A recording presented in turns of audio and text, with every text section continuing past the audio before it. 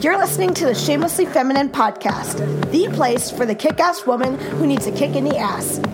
Your host, Jen Rosenbaum, is giving you the tools to shed shame and live the biggest life possible.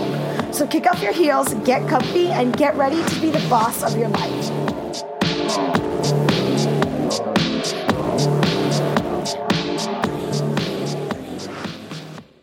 Guys, I'm super stoked to be talking to Brooke again today. Brooke, you were one of my first podcast guests when I started my podcast, and I just love talking to you so much that I begged and pleaded and asked you to be on the podcast again. So we are back with Brooke Christian. How are you, Brooke? I am so good. I have to say, February is my busiest time because of Valentine's Day and everybody ramps up for that. So I have been chilling out for the past week and just sort of laying low because that was brutal. I felt like an accountant in tax season. Everybody's vagina happy. It's so difficult. Exactly. I was like, I just need to take a moment for my own vagina and just chill out with it for a hot minute. I love it. So let's talk about Valentine's Day. Let's start there. How was your Valentine's Day? Lame as hell. I decided to do a family Valentine's Day and, just make a really nice dinner for my kids and my husband. And we ran around the table and said all the things we love about the people in our family. And I really like that. I mean, look, for me, I hate Valentine's Day. I know. Well, so here's the thing. I know that's probably sacrilege to say given my business. But here's the thing. I mean, I get Valentine's Day and I certainly promote it as this is an opportunity. If you don't have opportunities before, here's a good one, right? To amp it up and get your lingerie out or try a new toy or sext him. If you're not already doing that, here's a nice moment. But I do feel like it's the Super Bowl of sex. There's just this huge lead up to it. There's this huge pressure, right, from Hallmark and everyone. And I just think that's, it's at certain points, wah, wah, Yeah. Well, there's I think there's certain moments in the year, let's call it, that's the Super Bowl of sex, right? Your birthday, your anniversary. No. His birthday, your partner's birthday, not your birthday. Right. It's your partner's birthday. Most women I know wake up on their partner's birthday and they're like, I got to give a blowjob tonight. Oh, man. Yeah. No, but you're right. Adult vacation, couples vacation. No, you're totally right. It's just there's this real aggressive pressure on Valentine's Day. And I don't like compulsory sex. I just don't think that we should have obligatory sex or feel that way. So that's why I don't like Valentine's Day. But I do think that it is a good motivator for people who don't normally sex it up or become adventurous. Then I fully support it. I had a lot of people this Valentine's Day use it as a way to use a new toy or introduce toys to their partner. And that I love. If you're going to use the Hallmark holiday to introduce something awesome into your sex life, that's the goal. That should be the only goal on Valentine's Day, So that I was really happy about. I don't think I'm talking out of two sides of my mouth about that, but I don't like the idea that women should feel badly if they don't sex it up and have skyrocketing sex that night. That's all. I don't want women to ever feel badly if they don't want to have sex. That's my feeling. I want to know what you did for Valentine's Day. Okay, so here's the deal about me and Valentine's Day. I live for Valentine's Day. I love Valentine's Day. As my son always says to me, Mommy, you love love, don't you? I'm a romantic. I'm a sucker for Valentine's Day.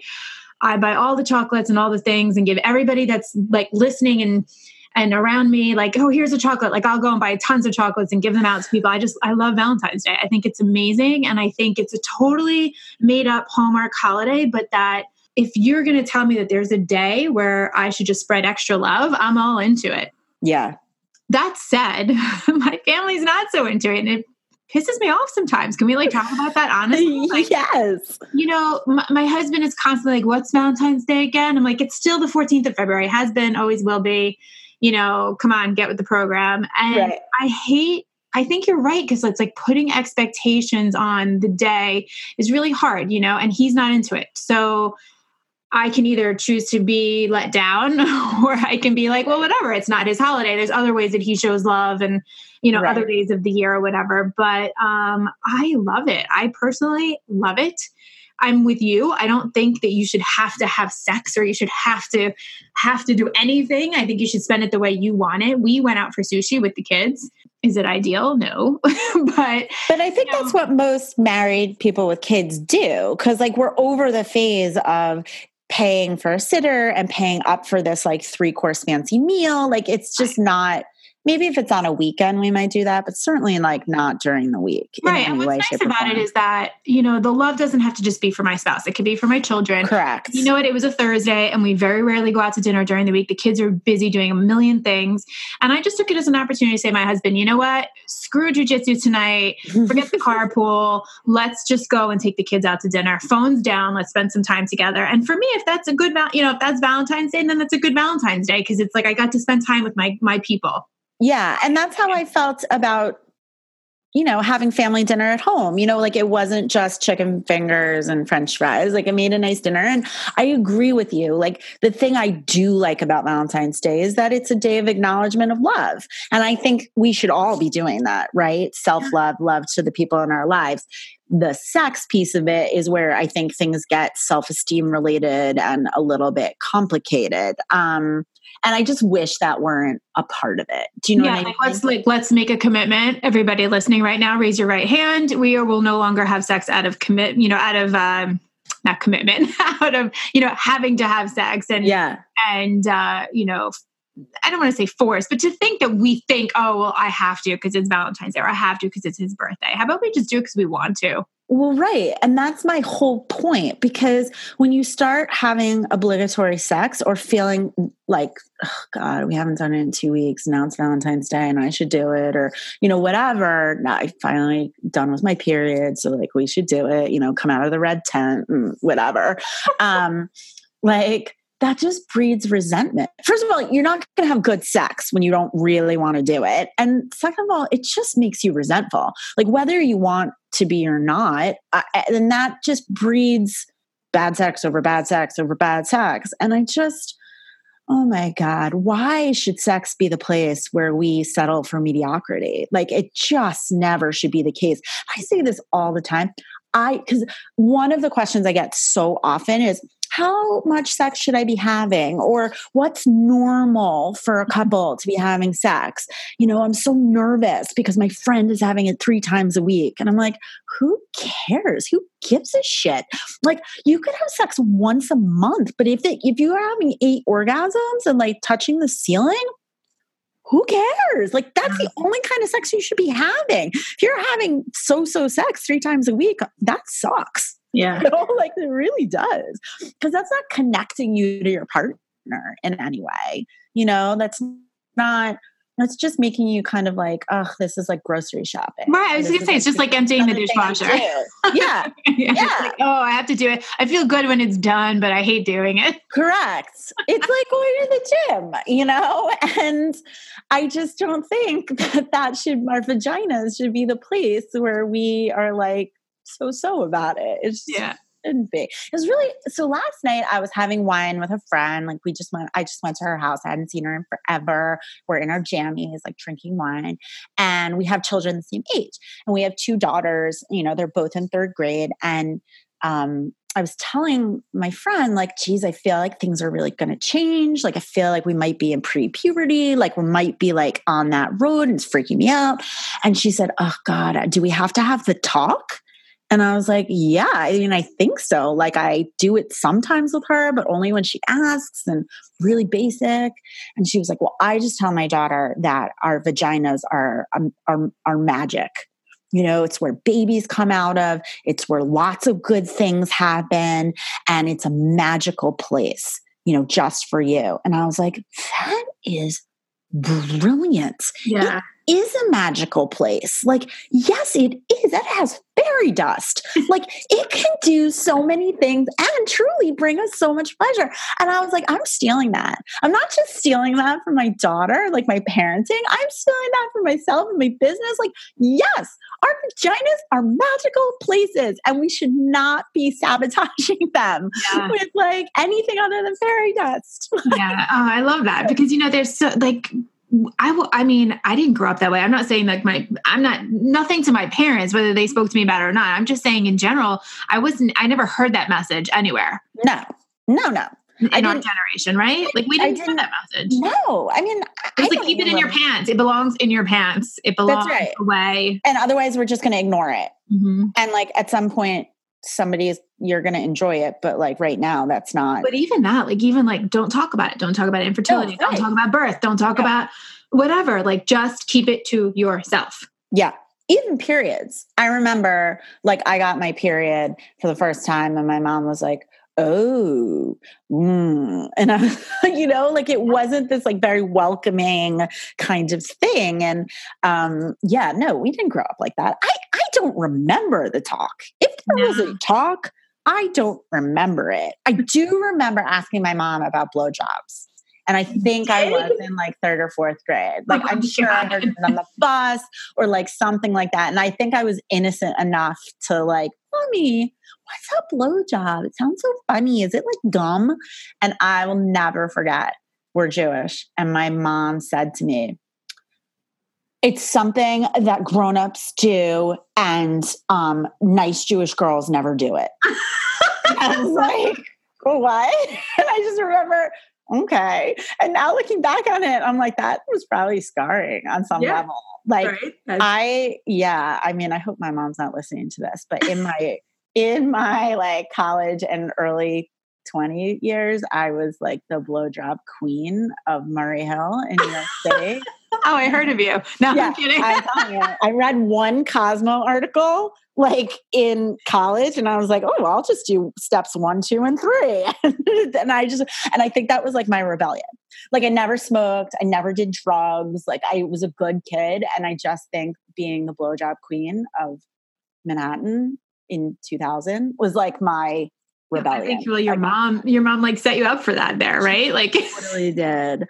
And I gotta figure out the better answer when my daughter asks that question. But yeah, I just think that's the message. It's a magical place. Yeah, it is. And I just think that's what we have to be doing. And if you sprinkled fairy dust on your vagina for Valentine's Day, more power to you. I was really proud that my followers, like my bigger community now, jumped on board with trying new things. Like that I'm happy about. I think we should always be trying new things in bed. And for me, I think toys is the best way a really good way to do that, because so many of us need clit stim.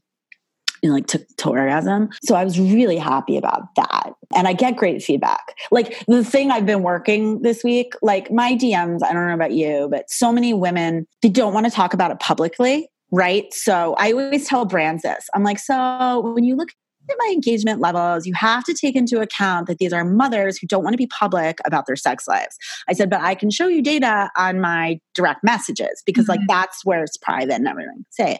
So this week, what I've really been focusing on the week after the postmortem on Valentine's Day is the incredible response I've gotten from people being like, that was amazing. I love my new toy. What am I getting next? Like, so that's what I've spent my week doing, which has actually been really fulfilling. So what are people buying? What do you recommend? Let's talk about that. So I finally have an online store, which has been a game changer, which is great. But I think we talked about this last time. So this whole business was built on a cock ring, a boudoir shoot, of as you know, how powerful they are, and a cock ring. And I've literally talked about the cock ring so much that I'm so bored with it. So I don't promote that anymore. Right. You're like, I need to change. It's the promotion on cock rings. It's over. Like we're moving on. So right now, the best seller is what I call a clit sucker, which sounds ridiculous. I know. You guys, I wish you could have just seen Jen's face when I said that word. Well, they can. I am recording the video. Maybe we should put that on. Yeah, she just gave an Elvis lip. Well, it's like I'm just trying to picture what that looks like.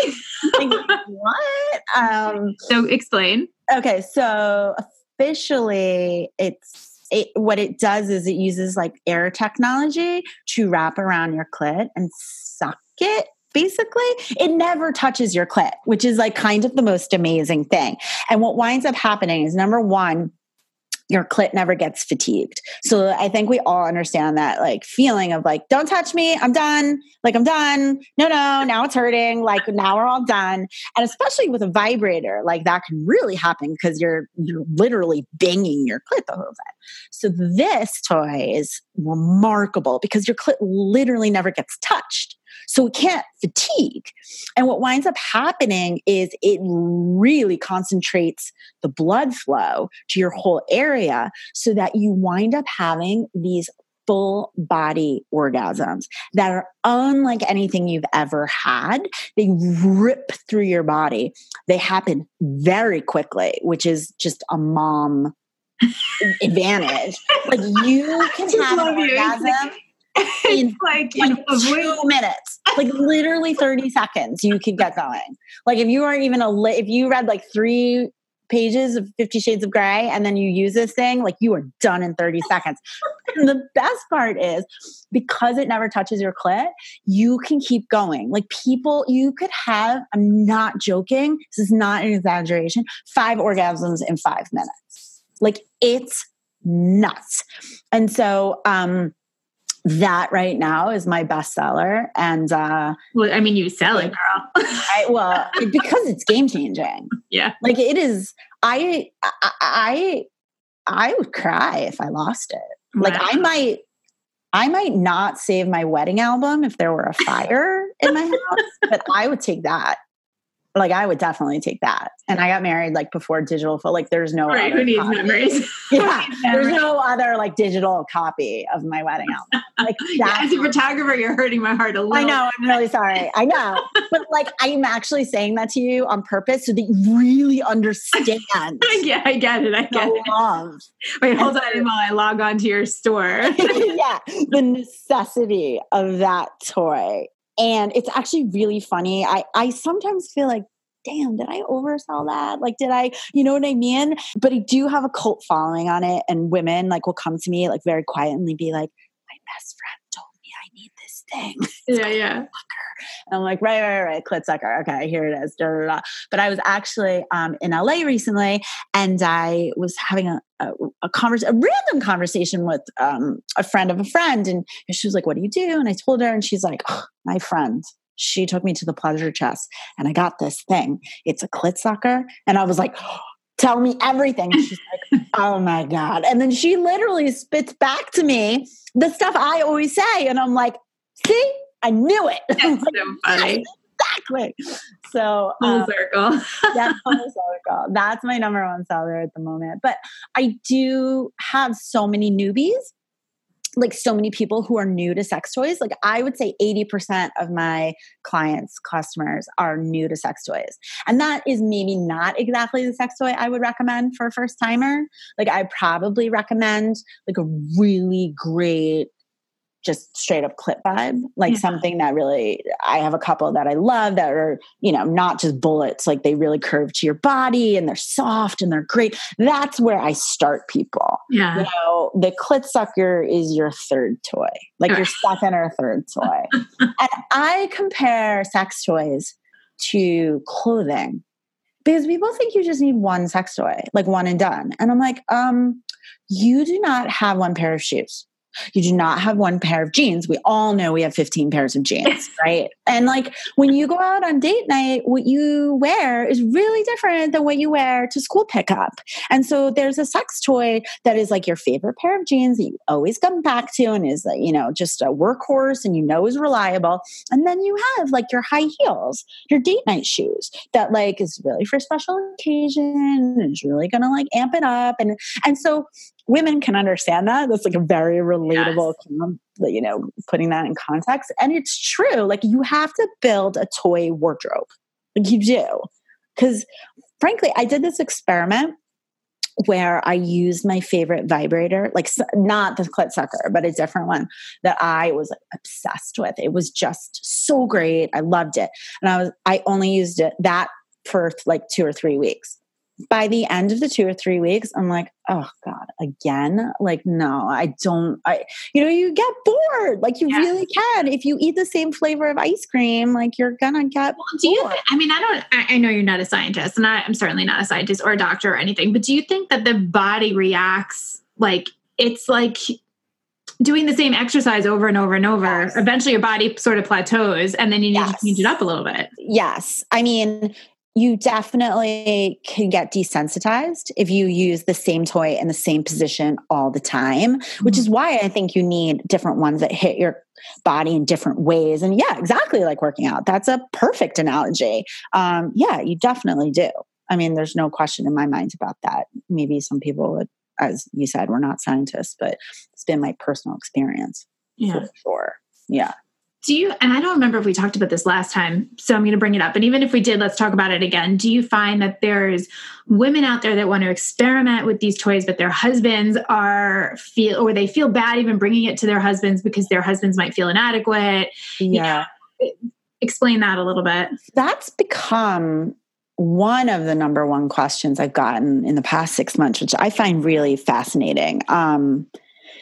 I don't know what the tidal wave on that is, but people really want to know that. I think maybe because the women are getting braver about bringing them in. And so they want to know how to sort of get that in. So I usually find that the men who are hesitant to use it is a confidence thing, right? We all know that male egos are very fragile, much more than ours are.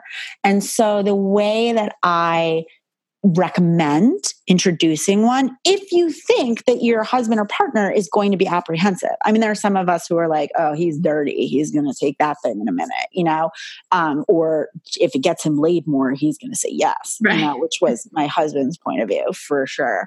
But if you think he's going to be hesitant or you're nervous about it, I truly recommend texting an introduction to the toy. Because and by that I mean either taking a picture of the toy, maybe you screenshot it from the internet if you haven't bought it yet, or if you bought it, a picture of it. I even say this like for sex position, like if you're, like interested in trying anal or whatever, like that you take a picture of it and you send it to your partner via text or email, however you guys communicate. And you say, I saw this and I thought it was really hot. I would really love to try it with you. Or like, I think it would be super hot if we tried it together. And what that does is it allows him to have his moment of insecurity without having to see you. Yeah. He can have and you having to see him right now. I remember we did talk about this last time too. Yeah. So like, and you don't have to see him either. So you don't have to see that face like that I made before where I was like, what is that? Yeah. And it doesn't. Yeah. Yeah. So you give him some privacy to like process it. And if you're not going to use, and then hopefully he comes back and is like, yeah. So that has worked really well. I get a lot of feedback from women saying like, that was great, because men are visual, like men's arousal biologically is visually based. That's why when we show up in lingerie, the Snapchat filter, like, like whatever you do to your women on your photoshopping is like what, how you smooth out all their cellulite and stuff. Like that's exactly what happens to them when you show up in lingerie and your cellulite actually is visible. They don't see it. Like, I don't, it's why men typically were more attracted to porn, right? They're just visually aroused. And so if you're going to show him a picture of how he's going to get laid and he can visualize it, he's going to be turned on. Yeah. He's going to have to choke back his manhood a little bit. But it should work. It really should work. The truth is, it's not really a fair comparison either. It's not like you could say, oh, well, I need a toy because you're not doing this. It could have nothing to do with that. It could be like, you're great at that. I just want something different. Yeah. I just want to take it to the next level. Yeah. Like, I just want to experiment. We've been having sex for 15 years. It's amazing, but like, let's just try something new. It's like trying a new restaurant. Right? Like, it's just like, let's go try that place. I heard really good reviews about it. If we don't like it, we can always go back to our favorite, and I think when you position it that casually, it does take it down a level. I've been on this podcast called A Marriage and Martinis, and it's a husband and wife. And I love that because the husband really gives like input. I'm like, am I right? And he's like, totally, like 100%, blah, blah, blah. And so that's nice to know, and I unfortunately, I have to say, if your partner is like, hell no, that's insulting, I'm not going to do it, then you're kind of married to an asshole. Yeah. I'm sorry. Like, I just don't see any good way out of that, like, I just think the guy has to say, sure, Yeah. And I've gotten really good feedback on that. And one of my favorite things is when the husbands get in touch with me and they're like, thank you, that was amazing. Like, she's wanting to have sex all the time now. Like, you're awesome. What else can I buy? Right. Yeah. That's the thing. If they sort of put their egos aside, it works for everybody. Yeah. I mean, that's the hope, right? Yeah. Oh man. So, and it's interesting because you say like women are changing, we're getting braver, we're really getting more in touch with our own needs. Yeah, for sure. I mean, it's not a joke that orgasms release hormones and chemicals that make us feel better. And I think this generation of women is more educated. Like, we all know that. We all have a higher level of stress. I think the emphasis now on self-care is really high. I think that there's so much less shame in taking care of yourself and empowering yourself, especially sexually. I mean, the whole Me Too movement of women reclaiming their rights sexually and prosecuting them. We've taken ownership of ourselves. Much like the Gloria Steinem years when we first sort of like reclaimed ourselves with birth control and, all of that, free love. This is, I think, a second generation of that. Mm-hmm. And it's freaking awesome. Yeah. Like, the fact that I can be at the forefront of it and like kind of leading it a bit is pretty awesome. I'm so curious. Have you worked with any women, like menopausal women? Yeah. Definitely. So this is interesting. It's not something I've really talked about so publicly, but I'm about to, obviously. So I have been put on Lupron every month to put me into menopause because they say that my cancer was hormone fed, and I take tamoxifen, which is a hormone blocker. So it blocks the estrogen from my cells. And so the theory is behind it, if you are in menopause, you have making less estrogen. So the tamoxifen doesn't have to work so hard. So they put me into sort of an artificial menopause now. And I definitely see a difference in my sex drive and in my body. Are you drier? Yeah. It's interesting. That's not an area that I struggle a lot, but yes, definitely. Yeah. And it's just so interesting. And I'm just wondering how you work with menopausal women, what you hear from them, and if this is another area that can help. Because, I'm sure I'm not the only one out there listening or talking, that's going through these body changes. Yeah. So demographically, this is kind of interesting. The over 60 set are the ones having the most sex in the country, right? So which is kind of crazy. By the way, I know that, and I've been like sort of holding on to that because I'm like, what is happening here to my body? I'm only 44. I'm not even 44. I'm 43, and I'm not really ready for this. And I don't. Yeah. And I realize that. I still have a need to feel sexy, to feel wanted, to want sex, to feel attractive, especially after all the surgeries and everything that I've been through. So I was kind of like, this is bullshit. Like, I don't want to get gypped of that. I'm too young for that, I think it is, I find for the menopausal group, like that area, number one, vaginal dryness is a huge thing. So I always, that's a place where we have to go, certainly more viscous and, thicker on your lubes, longer lasting ones. I tend to recommend silicone lubes because they last a lot longer. Like, they're almost impossible to dilute and stop. And so with that woman, you have to use a non-silicone toy. So it affects like which toys I would recommend. Silicone with silicone, they never get off each other. You'll ruin it. So you have to do silicone with plastic or metal. But there are good like water-based ones too. So that's the first thing, is dryness.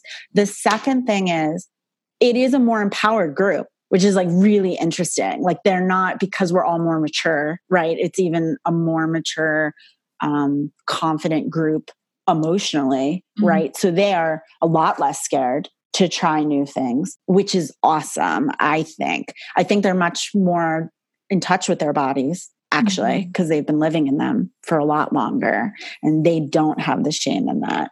It's not an old enough generation like our grandparents, right? Like, so there's that. But that group of women, it is the emotional piece that needs the most work because your body is going through a second change, much the way it did postpartum, right? Like the body you now have to live in menopause or your postmenopausal life is very different than your fertile years, you know? And it's very, that emotional toll that it takes, like you're holding on to weight more, you know? Like especially that I find, especially in your middle, you know, which is, I'm not gaining. I have maybe gained a few pounds, but I haven't, it's like shifting where it's Right. Exactly. And that's a big deal. Like we're all self-conscious of our stomachs, you know? And so to be holding your weight there can be really depressing and very difficult.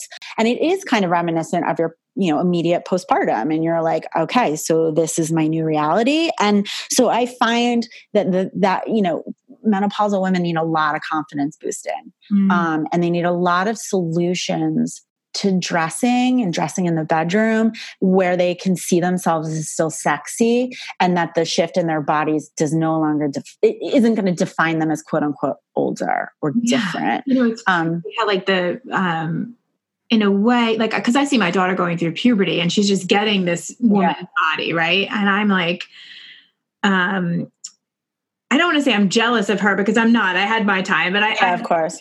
I hope that she can appreciate, right? Like that's going back to sort of like your vagina is magical, right? Like your body is magical. Yeah.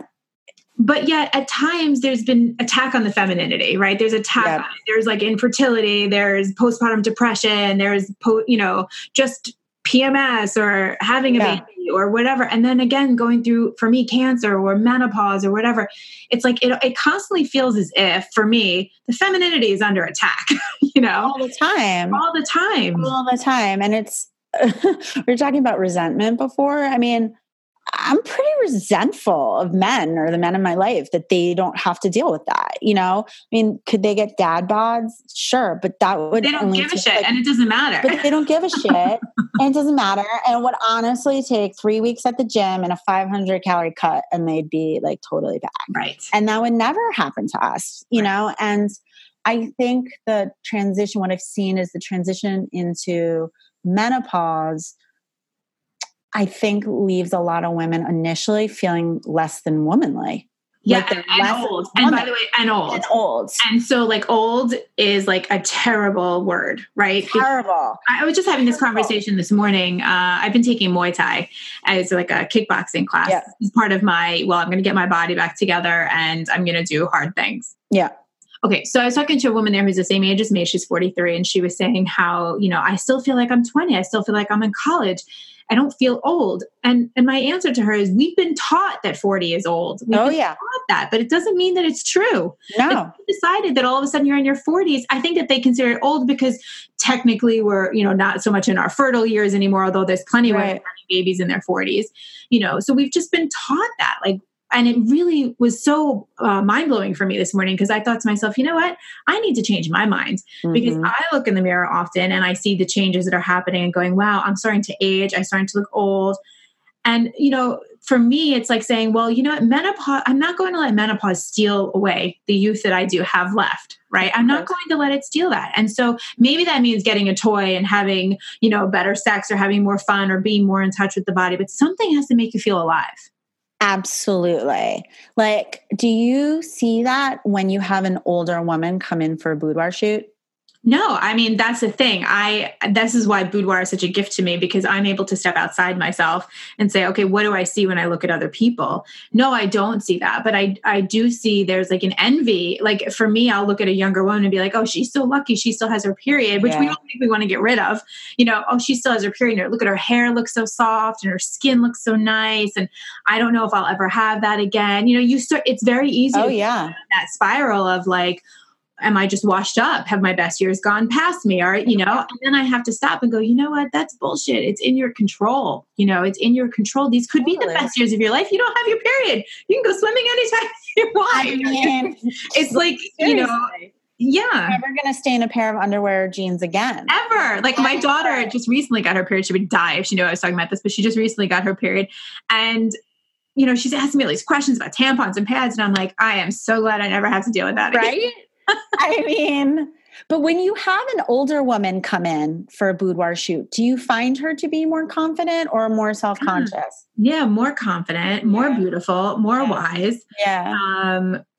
More feminine, more attractive. I mean, more of everything. There is no doubt in my mind that a 60-year-old woman that comes to the studio to celebrate her birthday is somebody that I admire and I look up to and I want to be like way more than, and no offense to anybody, than a 22-year-old that walks in that's about to get married that I want to coddle and say, you know nothing about life. Yeah, of course. Like your boobs are perky and your stomach's flat. And they go, oh my God, I hate my body. And I just, I'm like, I just can't. Like, I can't listen to you.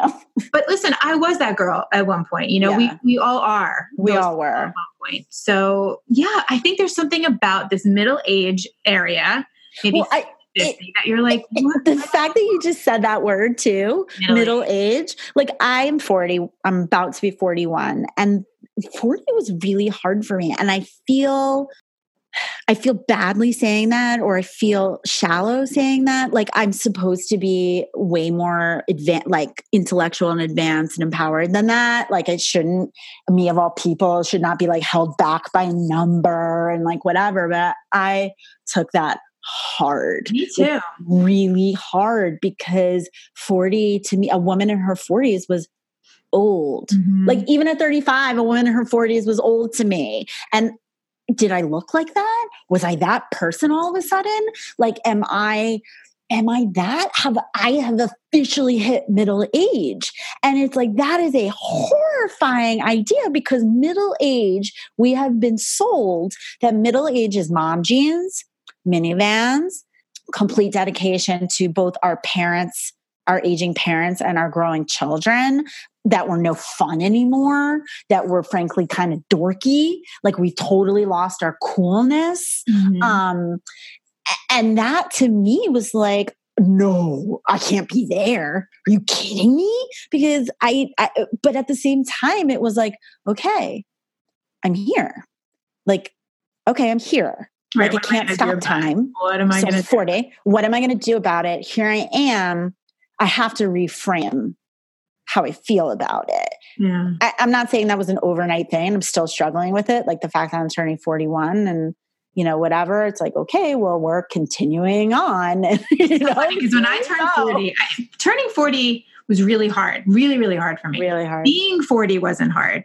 Turning 41 was weird. I was like, wait, it doesn't stop at 40? Right. I'm like, right. Wait, exactly. I do. What do you mean now? And then, you know, and then I was diagnosed with cancer and I was like, no, this is bullshit. This is not how the 40s are supposed to go. I'm supposed to be better than ever. Oprah said it's the best, right? Like Oprah said it's just supposed to get better. Right. Dear Oprah, this is not what's supposed to happen. You lied. Yeah. And now, like, I even said to my husband yesterday, am I turning 44 this year? He's like, yeah. I'm like, shit.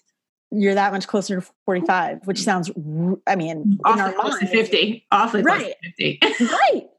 50. Like, what? I just. But like, by the way, have you seen Jennifer Aniston lately? Like, she's 50. She just turned 50. It's ridiculous. Well, I was just about to say, so culture pisses me off, like more than anything. I mean, obviously, I don't know one woman who's like, oh, that's attainable. Like Charlize Theron, she's 49. Like, sure, that's what I'm going to look like. So we like all know it, but we still buy People magazine and Us Weekly. Like we obviously still do that. And I hate it when they do those like, who's 40, who's 50, and then they show like 10 celebrities in like the 50 and 60 column. And then Jane Fonda is like leading the pack in the 70s. And she does look amazing. But it's like, you look at that and I'm like, Gabrielle Union is in her like 40s or almost 50. Like, shit.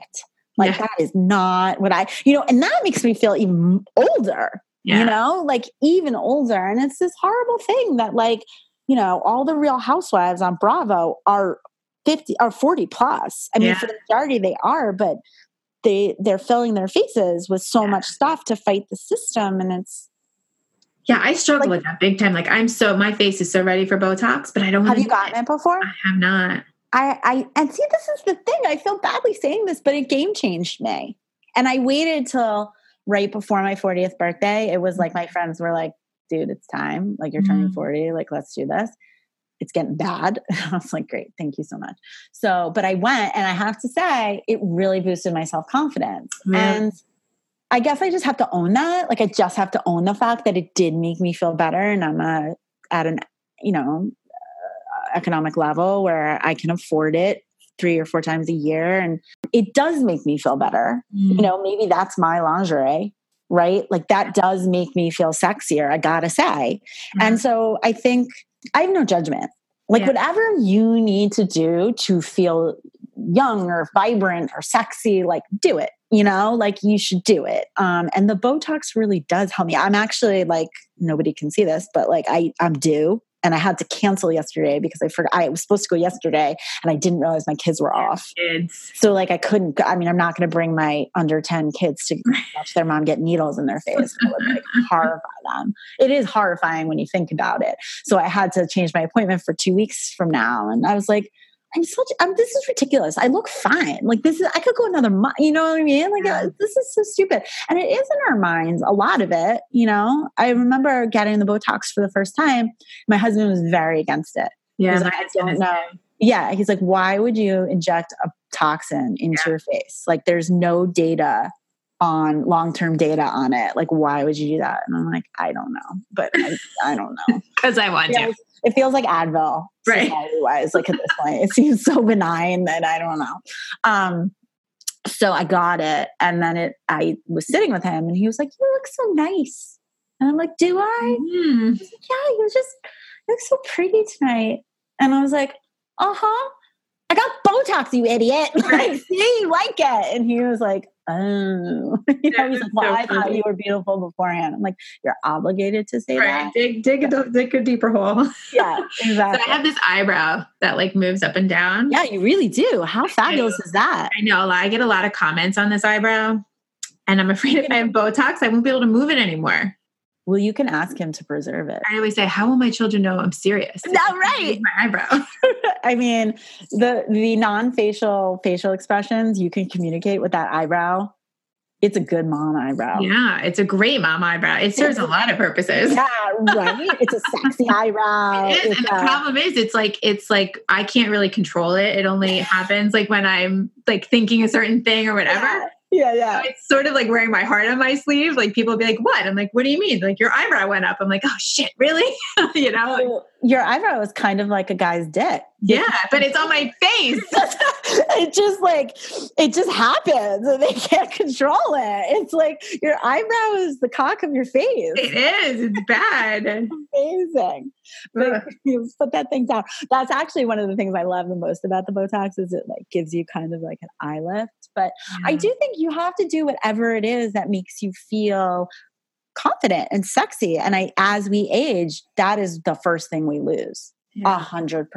And it's depressing. I mean, rates of depression just go up as you get older, you know, and you can sort of understand why. Yeah, it is. And I'm glad that we're talking about it because, you know, you and I both come from a place of an empowering job and empowering thoughts and empowering people. And yet we still struggle with it. Oh, yeah. And I don't lie about it.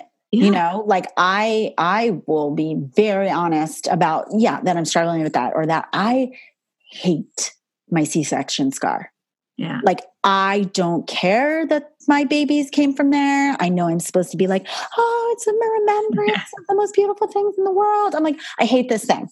It is a canyon. There is a ledge, like a pot belly that I will never get rid of. That is always there. Like, I hate this thing. Don't tell me I'm supposed to love it.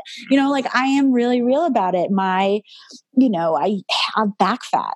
It's horrible. Like that is where like I store my fat and this is horrible handle thing in back. And so I don't wear back revealing clothes. Like I show the front instead of the back, but like we have to be honest about it. We're all flawed and it doesn't serve anyone.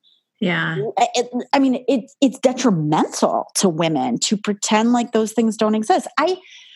I have unfollowed so many people on Instagram because they do nothing but make me feel badly. Right.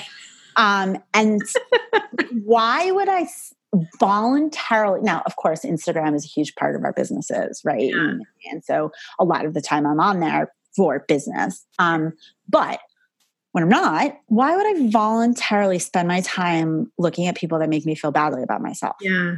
Like why would I do that? That's like a self-awareness that like, you know, we just think that like we're given so much information and so many photos and magazines and TV. We can't control a lot of it, and some of it we can. Yeah, I have recently stopped following a lot of accounts. Also, I used to follow like transformation accounts where like you know somebody would lose 100 pounds or whatever because I always found it like really inspirational, and if they can do it, I can do it. Yeah. And then I started getting really real and being like, okay, these people are all 25 years old. Correct. Oh, it's snowing, bastard.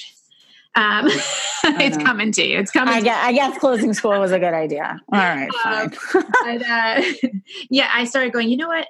Here's the thing. I am not that person. I can't look at that person and relate to that person at all. I'm different than that person. So I needed to stop following and going, okay, well, what do I want the best me to look like? That's right. Not the best somebody else that I'm comparing myself to. No, correct. And I think you're right. That's a good point about the self-awareness. You know, I think a lot of people go through social media and they don't know why they're feeling bad about it.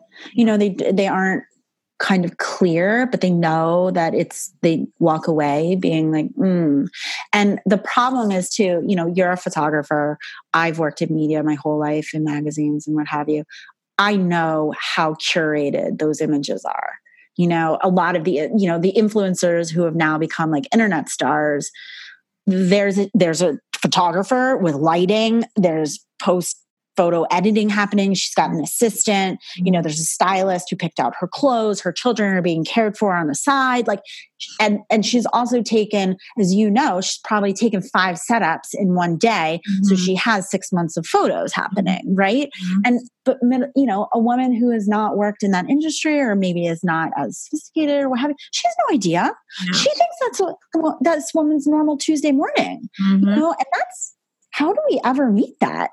You know, I see this all the time. I'm very interested I follow a lot of influencers. I'm so interested in the psychology of influencers and I follow them and I often think like, what the hell are they influencing? Well, right. All they're doing is selling someone else's product.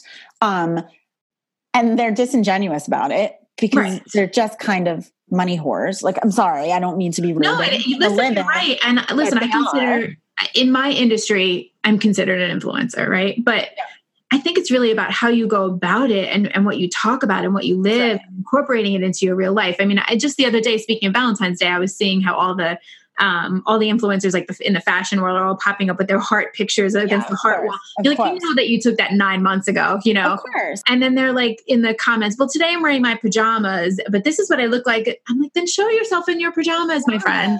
You know, I am really rejecting aspirational and I'm embracing, you know, authentic.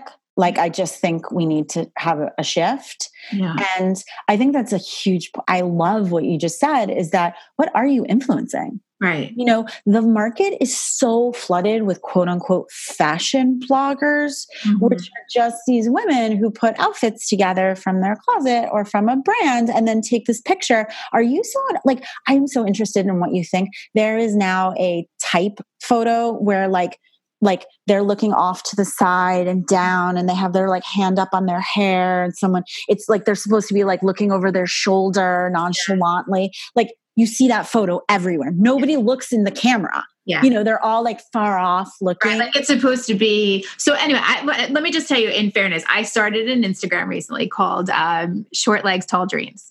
And it's just a fun passion project. And I take a lot of photos, selfies, fashion stuff. And the reason why I started it was because I was like, there is not nobody, but there's very few women in my generation of my body type represented in this area. 100%. And I'm not making money on it or anything. I'm just kind of doing it just to show a different angle. Right. Yeah. And so I take my own pictures and I often do the whole don't look at the camera thing, mostly because I don't have makeup on and I put it on. But this is the thing about it. You're 100% right. What started pissing me off going through these influencers was that they were all looked exactly the same. Exactly the same. I would used to play a game. I would go through and look at the influencers and see if I could guess who it was. And it was so hard. You can't. You can't. They all have the same hairstyle. They all look the same. Same makeup, same outfits, same brands that they represent. And it's boring. It's really boring. And it's not realistic at all. At all. I don't identify with, listen, I'm not 25 years old. If I was, maybe I'd be like, oh, this is awesome. Yeah. I don't identify with it. So who's out there showing, the world what 40 something is like? I love it, girl. Like, do it.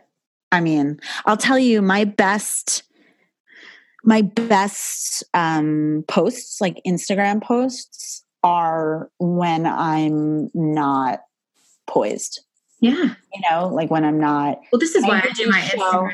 I do my Instagram myself every single day. Every single day. Like you could tell what's going on in my life just by my Instagram post. I say that all the time. I don't have a photographer. Like I wish I did. I wish you were my best friend who lived down the street and you just take my pictures, but I don't have that. These are all selfies. I don't have an assistant. I wish I had an assistant. I don't have one. And so you'll never see like a head-on shot of me because I don't have access to that. So I hope that my pictures come across as like just me. Because they're not styled and curated and, all that kind of stuff. And the best engagement levels I get are the ones where I'm like just really honest about how I look. Yeah. And I love that because I think that's just what we're craving. I mean, that's the whole that you saw, right? For this passion project. I think I've always meant to ask you about this is I found you well before you were doing this podcast because I wanted to do a photo shoot and your stuff is so beautiful. And I remember looking through your stuff and I thought, oh my God, she's so cool. She like gives lessons to other photographers like Nikon and like, or whatever, it's Nikon, right? Nikon, yeah. Right. I was like, this is so cool.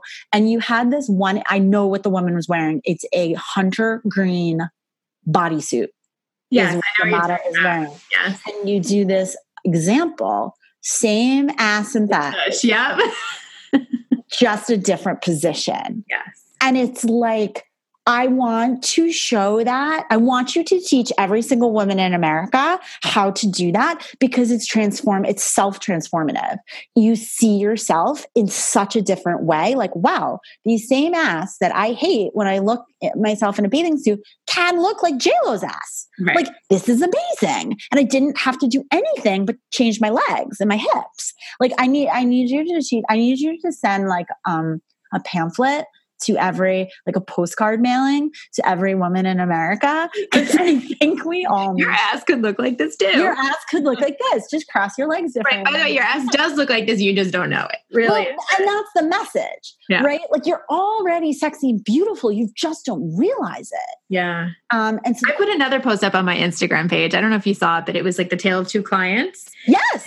Okay. Yes, that one too. I could not believe, and I would like to think I'm really savvy about these things, that was the same person.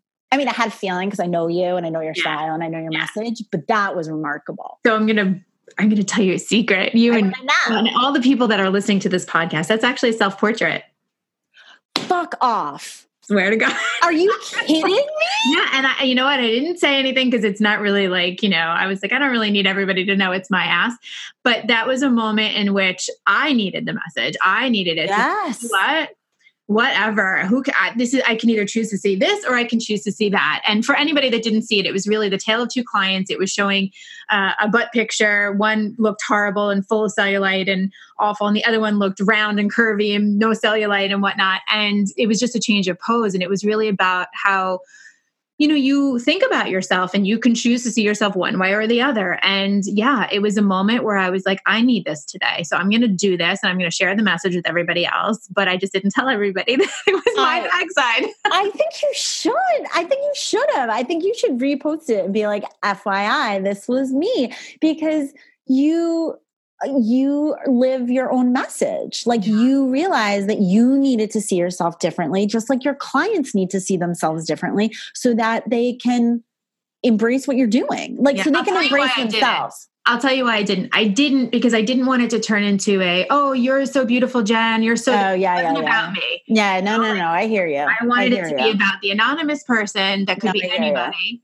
And people say, "Wow, look," And there was even the one person that was like, "I think her ass looks great in both pictures," and I was like, Yeah, I was about to say, I did think your ass actually looked good in both pictures, and I actually thought the point of the post, because I think, was it the first page was the unposed one and the second page, or were they side by side? They were side to side, yeah. Side by side. Yeah. So I actually thought, before I even really looked at it, that the message was going to be like, even though this tush doesn't look, like what we would think, the client's pictures were amazing and she walked out like so empowered and, whatever.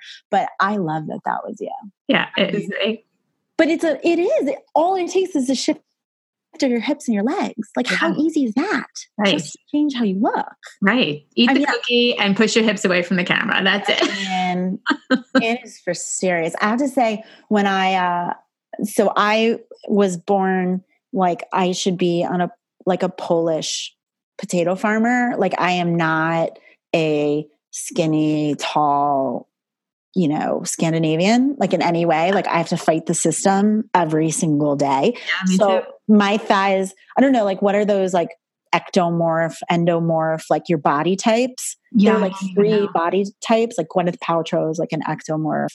80% of us are endomorphs. So anyway, my body, like, my thighs are made to touch each other. Like, no matter how skinny I get or whatever, like, at some point my thighs are touching each other, which is sort of like the beauty kiss of death. I don't know who decided that was the kiss of death, or like the fat button, but like is. So I figured out from my boudoir shoot that if I just tuck my hips back, my thighs will separate, even in like jean shorts or jeans or leggings or whatever. So I put that on my Instagram. I'm like, you guys, forward, they touch, back, they don't. Just take a selfie of yourself, like, send the sexy pic with your ass back. Like, just do that. You back. It's all positioning is everything. Yeah. Like, listen, it's positioning, but it's all perception. And that's really like, I think bringing it back full circle, it's perception. How do you see yourself? How do you want to see yourself? Regardless of what you're going through, menopause or having a baby or, anything in between, how do you want to see yourself? It's all about perception. Yeah, it is. And I'm not going to lie, changing is really hard. It's really hard. I'm not going to sit here and say like, oh, just decide that you're beautiful and that's great. Like, it takes a lot of work. It is a conscious decision daily to make the shift, right? To think in your head that your tush is side 2 over side 1.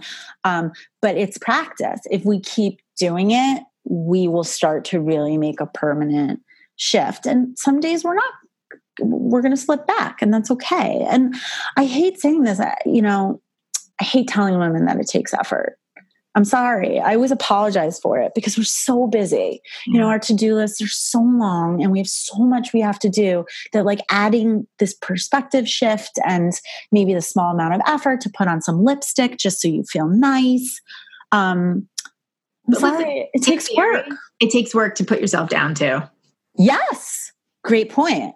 Exactly. It takes a lot of work to hate on yourself. It takes a lot of work, So where do you want to put the work? Well, it's that, right? It takes like 47 muscles to make a frown, but like 2 to make a smile, or that idea of like drinking poison and expecting the other person to die or something. That's what it is. We're drinking our own poison, and we have to stop doing that. And that's, I hope, what women get out of my feed. I know it's what they get out of your feed. Yeah. But like today, nobody can see me but you, but I'm dirty hair and I have no makeup. I'm not even wearing a bra. I went out in public and I have absolutely no bra on, and that's okay. And my boobs are touching my belly button. But here's no, they really are. Mine are not. I know. But that feels like a positive, right? It's a little positive. Yeah, it's a little positive. But you listen, I look at you and I'm like, whatever, you still look gorgeous. I don't see you any differently. And that's, we just need to start seeing ourselves in the eyes of others. Absolutely. And the truth is, we never think we're good enough for the partner in our life. Like we always think like, oh, he sees my back fat, and men don't even know what back fat is. No, they have no idea. Like you say like, oh, does this show my back fat? They're like, what are you talking about? Right. And the truth is they think we're beautiful. They want to have sex with us all the time. Like they want to kiss us. They think we're gorgeous. We have to believe them. Yes. We have to believe them. And I go to Vegas like twice a year for work, which is awesome. And Vegas is just a place where like the feminine body is on display in a myriad of ways, in good ways, in bad ways, in whatever. But there is a ton of like boobs out, short skirts, hair extensions, there's a lot of that. Yeah. And I was watching women look at those women, and I thought, sort of longingly. And I thought to myself, the crazy part is there's a woman looking at you who wishes she had what you have. Yeah. Whether it's your nose or your hair or your boobs or your calves. And we don't realize that, and that for me is perspective shifting. Mm-hmm. That we're so busy looking at what we're not, that we don't realize what we are. Mm-hmm. And I think that's really important. As you said, like we have to start seeing ourselves in the eyes of other people. Yeah. It's interesting. This weekend, I took my kids to the Museum of Illusions in New York. I don't know if you've been, but what is that? It's really cool. It's like this little museum where they have all these different, like optical illusions and these rooms that like give optical. It's very cool. It's very, very cool if anybody wants to check it out. And one of the things that they have there is what's called a true mirror. So it allows you to see yourself the way other people see you. So like, come on. Swear. So if you stand in the mirror and you raise your right hand in the mirror, it goes up on the left side, right? So it's like it's not a mirror reflection. It's a true reflection. It's an opposite. Correct. So you're seeing yourself the way other people see you. You only see yourself in the mirror your whole life, right? Yeah. Unless it's like a photo or whatever, but you're really only seeing yourself in the mirror for the most part. So you think you look a certain way. When you look in this true mirror, you're like, whoa, I don't look like what I think I look like. Was it a mind fuck? A little bit. Did you look different? Yeah. Better or in your mind, better or worse? In my mind, I immediately went to my nose because my nose is one of those areas that I'm very self-conscious of. And I was really? Like, oh, it's why? Because it's crooked and it's big and it's very imperfect. But you're the only one who thinks that. I've been told that multiple times, but I immediately went there and I was like, whoa, my nose is way more crooked than I thought it was. Like my face is it's weird. And it was very crowded. So I was really trying hard not to spend like a lot of time staring at myself in this mirror, like breaking down and everything. Yeah. I tried to get like a good feel of like, well, what do other people, like I'm trying to look at myself as a stranger would look at me. I really tried to do that because I think that's fascinating. It was a stranger in the mirror is not the person I'm used to seeing. That is insane. I need to go just to do that. I want to go back just for that. And like, I want to buy one. Right? You should get one for your client, like for your studio and like show women. Do you show women like on your camera, like, look how beautiful you are. Look at these shots. I do. And this is not something I do in my photography, but I have to tell you, a lot of photographers do this. You know what they'll do? They'll flip an image before they show it to you because they want you to see what you see in the mirror because you recognize that person. It's very similar to when you see photos of yourself where you're like, whoa, it's a little unfamiliar to me. It's because that's the true reflection versus what you think you look like. So some people will reverse the pictures before they show them to a client. And when you produce a picture for a client, like final production, is it the reflection or is it true? I show them out. It's true. It's true. It's true. Because that's how they are. That's who they are. Yeah. But often I know a lot of headshot photographers will flip the picture because they want to see a picture one way and the other way. Yeah, it's crazy. Because I don't really understand, but I want to see. I'm super curious. I mean, think about it. Like for me, I look in the mirror, like if you part your hair to a certain side, right? Like you part your hair to the right side, right? You're seeing it the opposite your whole life. And all of a sudden you see it in a mirror and you're like, whoa, that's weird. That's what everybody else sees. I find that like if I go on television, like if I go on camera, I'll see myself and I'm like, do I move my jaw like that? Like, do I really talk like that? Is that really what my voice sounds like? Yeah. Oh, man. We don't hear our voices the way other people hear them. No. We don't see ourselves the way other people see us. It's such a disconnect. It's really, the more we talk about it, the more I'm like, it's just so crazy. Like, it is like kind of something that's not even reality. Well, now I don't even know who I am. Right. Now, after this conversation, I have no idea who I am. Sorry. Am I good? Am I bad? Am I pretty? Am I ugly? I'm probably all of it. I mean, we're all of it. I think the crazy thing too about women, and I do wish we would show more of this. I mean, I do and you do on our accounts, but men, like if we're going to think of like a scale of like looking good and looking bad, like 10 looks like your hottest and 0 is like your hot mess. Men just kind of operate within like 2 numbers, like they really only operate between like 6 and 4, or if they're like a 10, they only go down to an 8. Like there's not a ton of range. Women literally can go from 0 to 10. Like we can look just homeless and awful and like sores and like often right, or we can look like a freaking bombshell in a boudoir shoot. Our range is so big, and so unfortunately we see ourselves through that entire range. It's just easier to see ourselves at 0 than it is at 10, but that's a mind fuck too.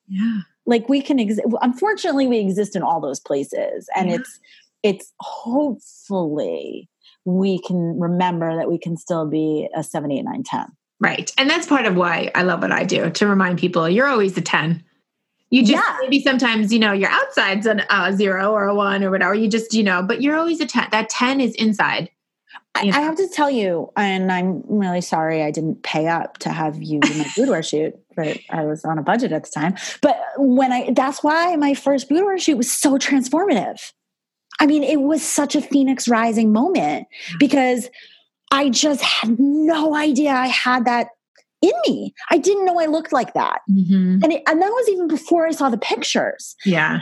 In the moment of doing it and the energy I was putting out and just the beautiful sexiness I felt, it was like, I didn't know this woman existed. Yeah. But she does. Yeah. And she's not going back in the closet. Right. No, you can't put her back in the box. Once you take her out, you cannot put her back in the box. I just exploded the box and I'm never going back in. It's a genie. She's not going back in the lamp.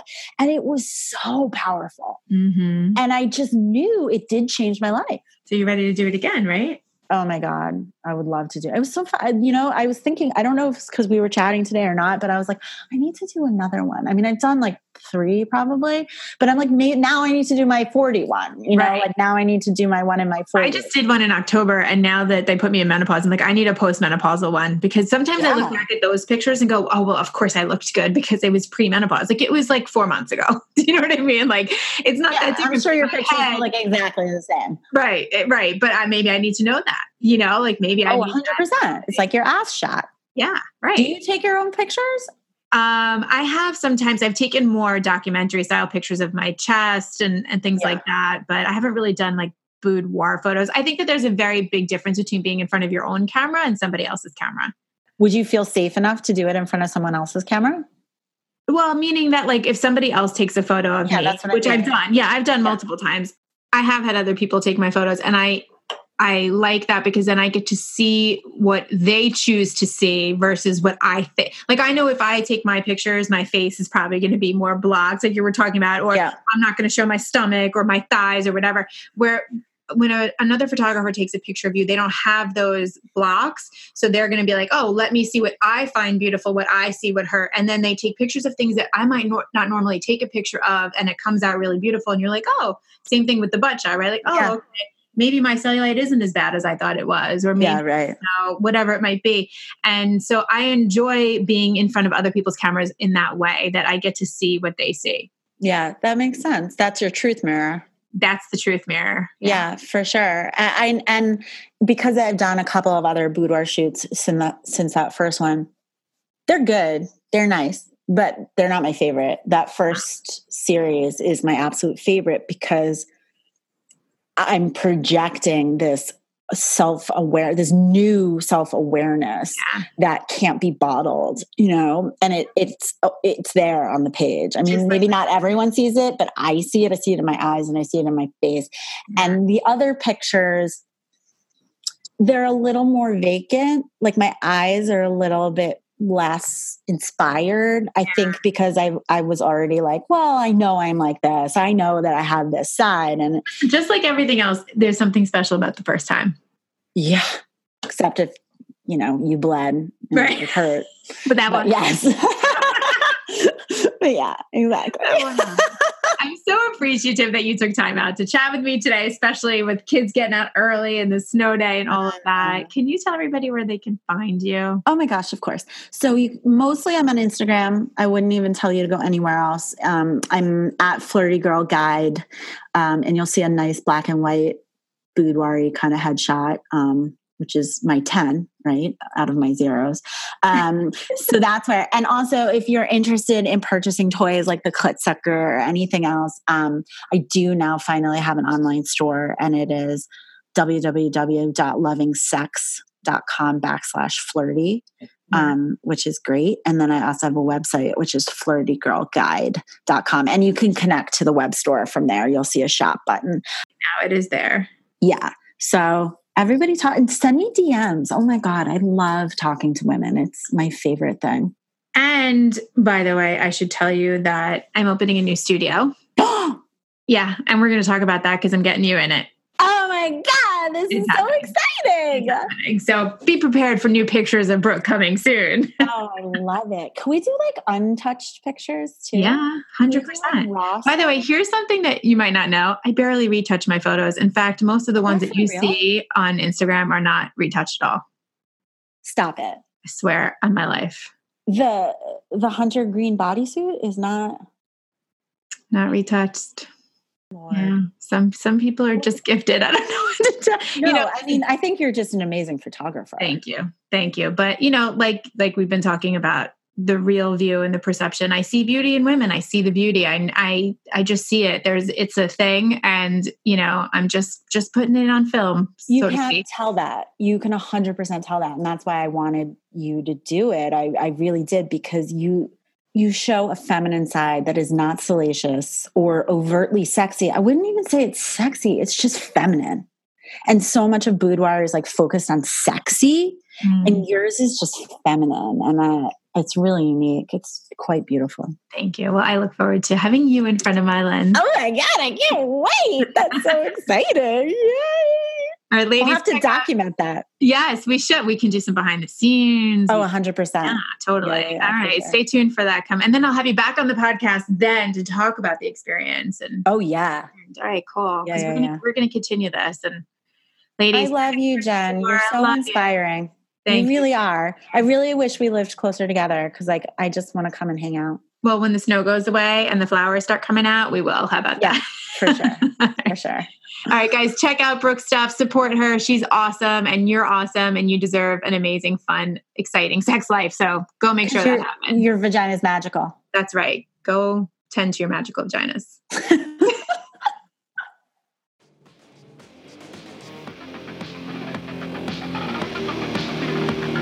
Thanks for listening to the Shamelessly Feminine podcast.